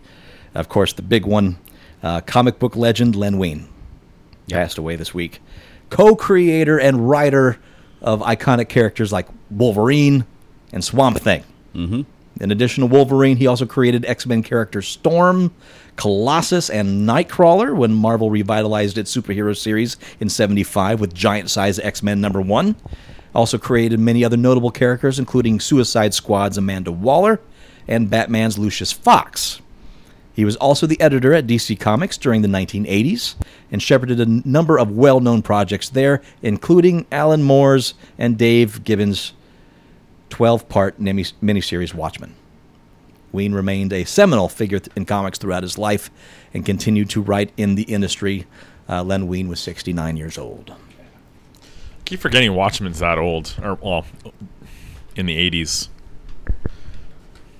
I still remember when the single issues came out. Yep, me too. I was overseas. I came back, and this was before trades, so the comic stores would have them all bagged in bundled together. Mm-hmm. And it was just like, what the hell is this? And then I'd read it, and I was still in that Marvel house style frame of mind. So I'm like, God, this shit's really static, and I'm not sure.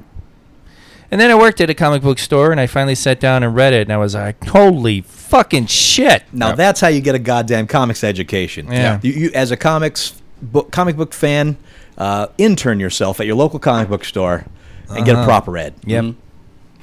That's the best way. The next one, this one close to my heart, Disney Imagineer, animator, writer, lyricist, and voice actor Xavier Atencio, dead at age 98. So 98. He's good life. Proper, yeah. Good life.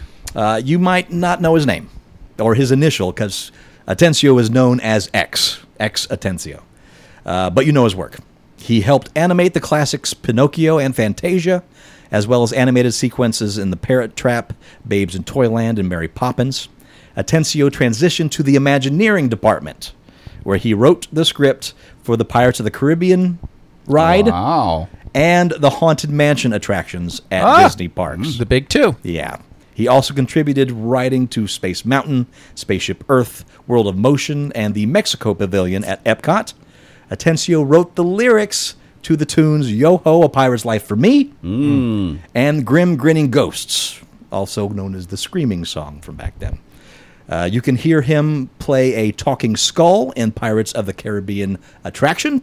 So the one that lets you know there's squalls ahead, that's his voice. And a voice in the coffin at the Haunted Mansion. So he will always be a part of those attractions. Wow. So I did think not of know him, the name, but very cool stuff. So think of him the next time you ride those rides and you hear those voices. Yeah. He contributed, in my opinion, just about everything important to Disney.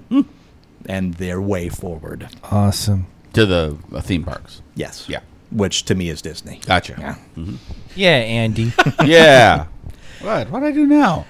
And, of course, for science fiction fans, Jerry Pournelle. Titan of science fiction, died at the age of 84.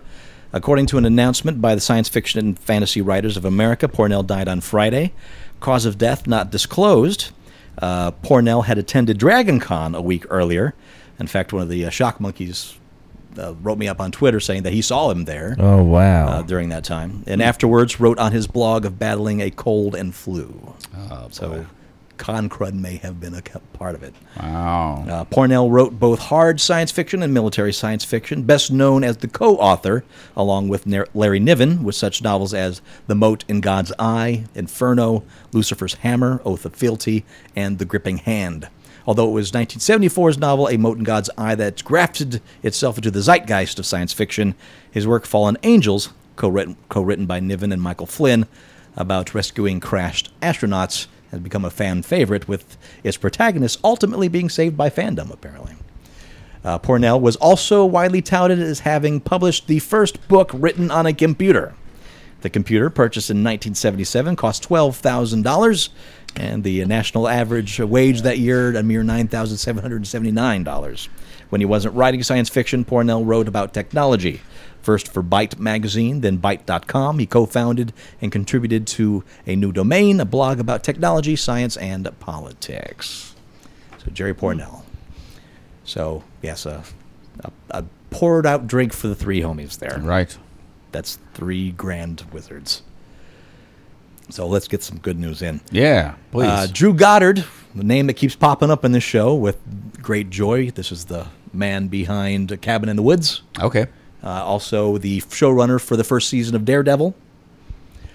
Drew Goddard is going to write and direct the long-rumored X-Force movie, Whoa. which will star Ryan Reynolds as Deadpool and Josh Brolin as Cable.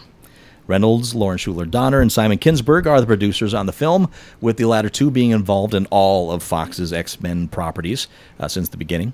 Goddard is directing a movie called Bad Times at the El Royale at the moment, but he's reportedly got the script for X-Force ready, in shape, and can be ready to work as soon as that current gig is done. Holy crap. Right? X-Force, a more aggressive and military-style Black Ops offshoot of the X-Men, first appeared in Marvel Comics for April 1991. Issue of New Mutants as Cable with their leader. I remember when that X-Force #1 came out and all that wraparound cover art. Yeah. Boy, that's a comic that everyone bought and is now worth nothing because of it. That's millions of those were made. Yeah. It was so funny. I worked at a comic shop twice, and the first run I'd actually finished and was leaving, and my last day was days before that release. Oh, wow. And I had to bring some stuff back to the comic shop the morning of Comics Day before they open and turn in my key and stuff. And I saw the X-Force lined up on the wall and everything set up. And that was like my a marker for me for leaving the job the first time. Sure. It was funny. And it was crazy. 91, 2 years to go before the big bubble pop, but it was coming. It was coming because that was a piece of it right there. People were collector crazy. That was Death of Superman and all of that. Well, that was a new X-Men title, or an X-Men related title. Yeah. And a #1.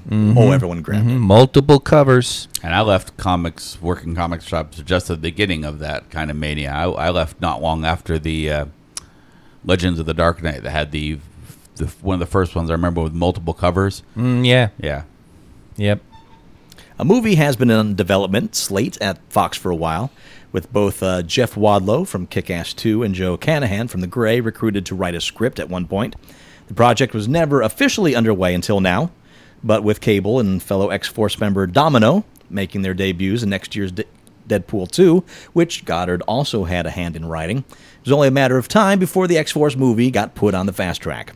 Not clear at this point which members of the team will join the big three in the movie, but so many mutants, including folks like Cyclops and Wolverine, have been on or off the roster throughout the decades. As for Goddard, Hollywood has been trying to hand him a superhero franchise for the past few years. Most recently, he developed Deadpool for Netflix/Marvel, but dropped off the project. What? Deadpool? Oh, okay. Daredevil. Oh, I'm I think sorry. I said Deadpool, didn't I? Yeah. Yeah, he developed Daredevil for Netflix/Marvel, but dropped off the project when Sony offered him a chance to write and direct The Sinister Six, which went away when Amazing Spider-Man film series collapsed. His only previous directing credit is The Cabin in the Woods, which he co-wrote with Joss Whedon, but his writing credentials include The Martian, Cloverfield, World War Z, and multiple episodes of Buffy the Vampire Slayer, Lost, Angel, and others. No word on an X-Force release date, but with New Mutants, Deadpool 2, and X-Men Dark Phoenix all due out in 2018, I'd say 2019 is the probability. That's Yeah. crazy. Well, I got wait no for problem that. with the I got no problem with the directing on Cabin in the Woods. So I don't have a problem with a one-time director on this. And No, not. I mean, until he does wrong in my eyes, Drew Goddard can do no wrong. Yeah. Yeah. Yeah, that movie's a huge gem. Came out of nowhere. Yeah. Cabin in the Woods. Yeah. Glorious. One of my favorite horror movies Yep. of all time. It's up It's so there. much so I almost can't even classify it as a horror movie. Yeah. That's hard to classify. Little now. meta. It owes everything to horror movies, but in itself, I'm not sure I can call it a horror movie. You can definitely feel the Joss Whedon hand in it, though. yeah, I it's funny because I know what you're saying, but I like to include it in the canon Yes. anyway. Yeah. And it's like that would be a movie that, every October I would go back to. I would equate it in tone to Nightmare on Elm Street 3, where it's more of a clever action adventure with a horror tone to it. Yeah. True. okay. True. That being Dream Warriors, right? Dream Warriors. Okay. And still my favorite. Since It has done so well, What has? the movie... you. We can expect more Stephen King adaptations, as we said before. The first announcement is Suffer the Little Children, a fairly obscure King short story being adapted by writer-director Sean Carter. The filmmaker just finished his first feature, a horror entry called Keep Watching. Scream Gems is set to release that one, although it doesn't have an arrival date just yet. With Keep Watching behind him, here's what Carter has to say about his next project. Quote, "The Stephen King aesthetic has been imprinted into my psyche since I was a teenager, and Suffer the Little Children fits right into that classic King paradigm, a tragically flawed lead character put in a shockingly unimaginable scenario. It's a tiny peek into a mythology that I can't wait to expand into a full-length movie," unquote. Written in 1972, when the author was still unknown and struggling to pay the bills, Suffer the Little Children was first published in men's magazine Cavalier, and later included in King's 1993 collection Nightmares and Dreamscapes. It was supposed to be in his first collection, 78's Night Shift, but was nixed by King's then editor at the time. The tale follows a third-grade school teacher who begins noticing odd behavior among her students with one of them telling her the children in the class have all been replaced by doppelgangers. Is this really happening, or all figment of the teacher's increasingly paranoid mind? King leaves that ambiguous, but the ending packs a hell of a wallop. Suffer the Little Children was adapted once before as a short film through King's Dollar Baby initiative, in which he allowed aspiring filmmakers to adapt one of his short stories for $1. One of the producers of Suffer the Little Children, Craig Flores, is also working on an adaptation of the King novel Rose Matter. With it doing unprecedented blockbuster business, you can expect to see a lot of producers, studios snapping this stuff up. I can hardly wait to see Mangler, the movie. You think Mango's going to get another chance? No. No, you don't think they have everything they've had to say. Here's the thing: Stephen King short stories have not made great movies thus far. They're great. They're great short stories. They're fantastic on their own, but Yeah. the thing is, they work as short stories. They will work as shorts, absolutely. But to Yeah. expand them out into movies, Yeah. probably the most successful one, as far as being done decently, is that very first Children of the Corn, and even that one's not stellar. Yeah. It's difficult because he writes the classic short story where a lot of people have the opinion that you need to keep it small. Yeah. And keep it grounded. And so the inflation for movie, because movies have got to be epic. Sure. And it very rarely works. I think the greatest misfire is probably Lawnmower Man. Oh yeah. That was, if you read the book for Lawnmower Man, the short story, I think it's in his first collection. It's in Night Shift. Yeah. Wow. That's Yeah. how they turned that into a VR movie. I have no idea. Yeah. You could almost do your own. You could almost make a Twilight Zone. Sure, and they did at one point. They made a Nightmares and Dreamscapes TV series, which Did they? was Stephen King short stories. Okay. It was mostly based in that short story collection. Okay. I have it on DVD if you want to borrow it. Ooh, fun. But so, yeah, good luck. This story is a really good one. Probably one of the most powerful from that story collection. And the ending is yes. Packs a punch. I don't know if you can expand this into a full length, but good luck. You might be the first out the gate post it. So hurry, beat Pet Cemetery, and you might be the next Stephen King. All right. And hopefully you're not the next Dark Tower. And that's really kind of the difference between what we were talking about before with, a horror movie versus the cost of a fantasy movie. Dark Tower was goddamn expensive to make. Over $100 million to make, I'm sure. Once you figure in all the extra stuff they did at the end. And yeah. So the year of 2 Stephen King movies. Based on 2 of his epic properties. Yep. Wow. One did beautiful. The other one, well, we discussed that. Yeah. The Nebula Awards, the awards that are bestowed to science fiction fantasy writers of America for works of excellence. But the 52-year-old organization has never lauded writers of video games. According to GeekWire, the SFWA will hand out a Nebula Award for Best Game Writing beginning in 2018. The SFWA president, Kat Rambo, told GeekWire, "I would think that one of the things a Nebula..." Why does he have to use a word like this? Imprimatur? I don't know this word. Imprimatur? Yeah, that one. Imprimatur. What does that mean? Andy? Nope. Oh. Okay, there we go.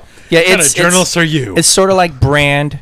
It's Okay. sort of like Legacy. Okay, so a Nebula Imprimatur would mean for a game is that it is a game that really has story to it.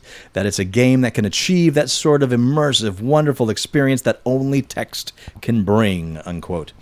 Welcoming video games into SFWA's fold is yet another step of modernizing the organization, which has suffered its fair share of controversies.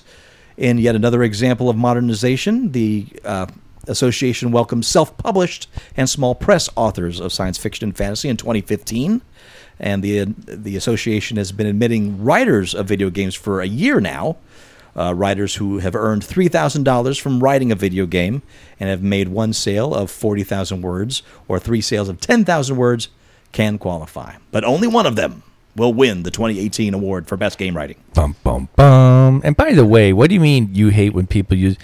You're talking about a science fiction and fantasy Of course, writers I association. Yeah, I know. Yeah, You're lucky that's the goddamn- one word. Yeah. Imprimatur. Yeah, they love to masturbate with that stuff. Absolutely. Imprimatur, a person's acceptance or guarantee that something is of good standard, based on the official license by the Roman Catholic Church to print an ecclesiastic or religious book. That still makes all the sense. There you go. Yeah, it makes me glad that my Kindle has a dictionary attached to it. The groundbreaking editor responsible for DC's legendary Vertigo imprint, Karen Berger, has joined with Dark Horse Comics to curate an entirely new line of comics, and now we know the titles. While running Vertigo, Berger made the imprint the high watermark for quality and excellence in comics, working with established creators, rising stars, and unknown talents alike to create some of the medium's most treasured tales. The first 4 brand new series from Berger Books, as it's being called, will be first Hungry Ghosts, an anthology series co-written by superstar chef and Emmy-winning TV personality Anthony Bourdain. What? And Joel Rose will work together on their Vertigo graphic novels Get Ero. The series will be 4 issues and tell stories of Japanese horror and lots of food. It will be on sale January 31st, 2018. Okay. The next one, Incognegro Renaissance. I know, I had to stop and make sure I'm reading that right. The following week, on February 7th, the imprint will release a prequel series to the acclaimed Vertigo graphic novel Incognegro, a graphic mystery by the original writer and artist Matt Johnson and Warren Pleece. The first book starred an African-American reporter who can pass as white and who must stay unnoticed long enough to figure out the truth behind the death of a white woman who his brother has accused of murdering. In addition to the new prequel series... His brother was accused of murdering a white woman. Was accused. Yeah. Gotcha. In addition to the new prequel series, Burger Books will be releasing the 10th anniversary edition of the original story the same week. Next one, Mata Hari. The short story will tell the... the story will tell... I'm such a good writer. This story will tell the story of the titular real-life femme fatale who was executed in 1917 for using her position as an exotic dancer to work as a spy. Jesus. Titular. Boy, that paragraph's loaded with stuff. I know. The series will play with the tension between the historical accounts of the woman and the legends that sprang up around her. The heavily researched book will be written by Emma Beebe, with art by Aurelia Cristantiana, and will be on sale February 21st. And the last one, The Seeds, by veteran writer Anne Nocienti and Eisner Award-winning Hawkeye artist David Aja. The series is set in the near future America, where facts no longer have a place in reporting, and follows a reporter. Right? Future? Yeah, Future? Yeah. What? Yeah, I was expecting that. And follows a reporter who has to figure out how to get the truth out of the biggest story she's ever had. The 4-issue series is described in the press release as an eco-fiction tech thriller involving mutated plants and animals and a love story beyond race and gender. In addition to these original stories, the imprint will also be releasing new editions of 2 Vertigo classics, the already mentioned 10th anniversary of Incognito, as well as the originals, the Essential Edition, originally released in 2004 by Vertigo. The sci-fi coming-of-age graphic novel landed writer-artist Dave Gibbons an Eisner Award. Whoa, okay, that's actually pretty major. Yeah. And So this the- new printing includes tons of behind-the-scenes art and bonus content. It goes on sale April 18th, 2018. So that means that the creators kept the rights to their stuff and basically took it away from DC. I think that was part of the Vertigo line, that you had some control over your creation. That's pretty Yeah. amazing. So it was Clearly not things like Swamp Thing that were already established characters. right. I mean, then it's still that way. If you create a character for Marvel and DC, nowadays you might actually get a better contract. You can, depending on it. But back in the day, if you created something, it belonged to DC and Yeah, Marvel. absolutely. You mentioned this just now, so I'll throw it out there. In Bob We Trust, Movie Bob on YouTube, he actually does an update because apparently a while ago he did an explanation of the whole rights tangle with McFarlane and Gaiman and Miracle Man and Marvel and everything. Oh yes, I did see And that. he It's did good. an update just a few weeks ago, released it, and actually does a great deal of explaining of a whole bunch of rights issues in comics and where creators stand today. He explains what happened to Todd McFarlane, which was hilarious because my brother and I that day were talking, and my brother was, whatever happened to Todd McFarlane? I mean, you know. So it's actually a very interesting video. It's Movie Bob, so he spits it out in less than 10 minutes, and it's actually pretty informative. This is a Cuphead thing that I haven't had a chance to watch yet. No, That's a different thing. That's I was going to bring that up later. Okay. Go ahead and bring it up. What's this Cuphead thing? The Cuphead controversy. We were asked in the Shock Monkeys lair to discuss it on tonight's episode. Oh, well, I know nothing about it. So. Me neither. Now I watched Movie Bob did an episode just recently, in like the last day or two, talking about it because it's apparently a big gamer journalism controversy. I hadn't heard anything about it, but then again, I'm kind of ignorant on that kind of stuff. I watched Movie Bob's video, and, as no surprise, I pretty much agree with him from what limited information I have. To get another source, I spoke to a friend of mine who's kind of in on the gamer journalism critique stuff. He isn't a gamer-gator, and he does not like the abusive harassment tactics that they've taken, but neither is he a big fan of Zoe Quinn and the lot, and he does have criticism of gamer journalists because there's a lot of controversy over kind of like pay for play. Okay. You scratch my back, I scratch yours, and talks of integrity. Cuphead is this independent game that's coming out, and Andy, you will find it incredible. It's gorgeous. It is fantastic. It's a side-scrolling hopper, right? Sure. Remember like I remember that. like Mario and shit. Yep. the graphics are like a 30s Flesher cartoon. Nice. To a T. And it is beautiful. It is beautiful. It looks great. I watched this and I'm like, this would be the first time I'd ever get into one of these games because it just looks wonderful. Yeah, just to see it in motion. This journalist did a preview play, and he basically recorded himself playing. He sucked at it. A video game journalist. Okay. And he sucked at it, so he actually put up, according to Movie Bob, a video saying, "Well, look at me suck at this new game." And so he put it up, and people went crazy talking about this journalist who doesn't know how to play games, doesn't know anything about games. What the hell is he doing talking about games? And the whole controversy blew up. So that's what this is? Yes, that's what it is. I sent the video to my video gamer contact, and within minutes he came back with, "Oh, Jesus Christ, this is the stupidest thing I have seen all fucking week." And I'm talking about a week where I watched my boss's boss try to plug a USB cable into a screw hole on her computer. So, Wow, okay. so that's a quote. That's Yeah, it's a pretty stupid controversy. Well, again, I didn't I'm look not- into it myself, but yeah. what you're describing sounds pretty dumb. Right, exactly. I haven't read up on the whole criticism of this guy. This just journalist. This guy apparently been talking tech and gaming for decades. Okay. So it's like a real experienced guy, and I'm not going to get too deep into it because I think the video game journalism has problems, but the critique of it has its own set of issues to the point that, you know, like most discussions on the internet, there's only so far you can go, and it's just not a dog I'm going to have a fight in. Mm-hmm. So I don't bother getting too deep in the judgment. And so watch Movie Bob's video and get an idea of it. And then when Cuphead comes out, for fuck's sake, That's buy it. gorgeous. Yeah. It is amazing. Yeah, even if you're not good at them, it looks like a good game. And maybe if we, after the episode, we can talk Todd into firing up his video. Because Movie Bob has some excerpts and shows. I remember there was a Disney game that I was actually kind of interested in. I've never played it though. It was like where there was like a Oswald the Rabbit was in it or something.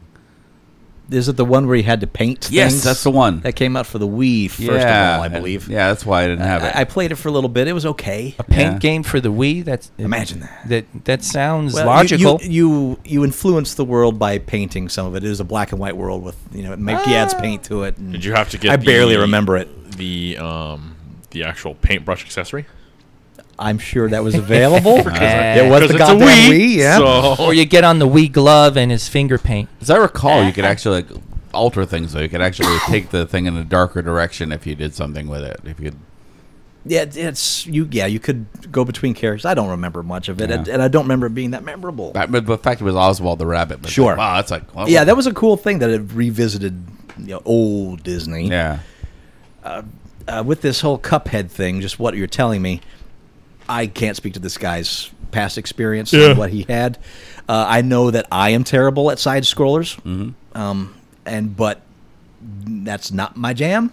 But I am I get real deep in the RPGs, so it's spending hundreds of hours. Maybe this is that kind of guy's thing where this is not the kind of game he usually plays. And I think that's it. And it doesn't sound like he was playing it as a review. It was just like, oh, look, I played some Cuphead, and I'm terrible at it. Here, watch it. It was kind of a kind of a preview review.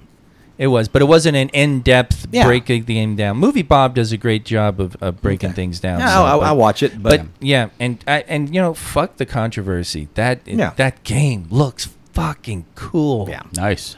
And if nothing else, hey, maybe this controversy gets more public, that game. Yeah, really. I mean, the deep gamers have known about Cuphead for years at this point. But Yeah, let's Streisand affected everybody. what's your Streisand? Write to us, comments at uglycouchshow.com. Jingle bell, jingle all the way. Until next week. Yeah, that's a Streisand. Yeah, no, I know. I recognize it. Yeah, That I was wasn't good. looking at you when I he was said talking that, to Andy. Todd. He was looking at me, and I it was was- creeping me out. Perhaps you're his Streisand. I am not his Streisand. I don't know. I don't make him look in the corner when I pass him by. Yeah. Oh, okay. I'm Master Torgo. Commander K. Oh yeah, him. Fact check Andy. Jeff, get back. This is too hard. What's Maple Leaf Matt. Yeah, we'll talk to you next week in Geek. I'm waiting. I'm always waiting. Yeah. And it's just like, You're waiting for Yeah, it to go. we kind of do it as the person that's been here the longest goes first, and then that trickles on down. So yeah, Jeff's gone, and so you're next in line. I'm next in line. Man. It's scary. I If you prefer kill- being the power behind the throne. If you kill Torgo right now, you could be running that board. Yeah. Oh boy. Yeah, you have at it. Yeah. In fact, I insist. Go ahead. I'll be like Andy. I'll just start pressing buttons. Buttons. And then you get frustrated and just pour some liquid. Just pour the full thing of There cocoa you right go. just- Well, it does create a neat effect for a couple fractions of a second. If It I'm sounds running really the neat. audio board, it's going to be the four of us talking over my phone, which will have the recorder function on. Or Andy talking over his own phone that he doesn't realize is Sure. talking. I hear stuff. He's looking right at on it. your face. He's looking right at it. and too. we're all looking at you like, turn off your phone, and you're like, I hear stuff. He's having a horror moment right now. Your apartment's haunted. This guy was talking to me. Make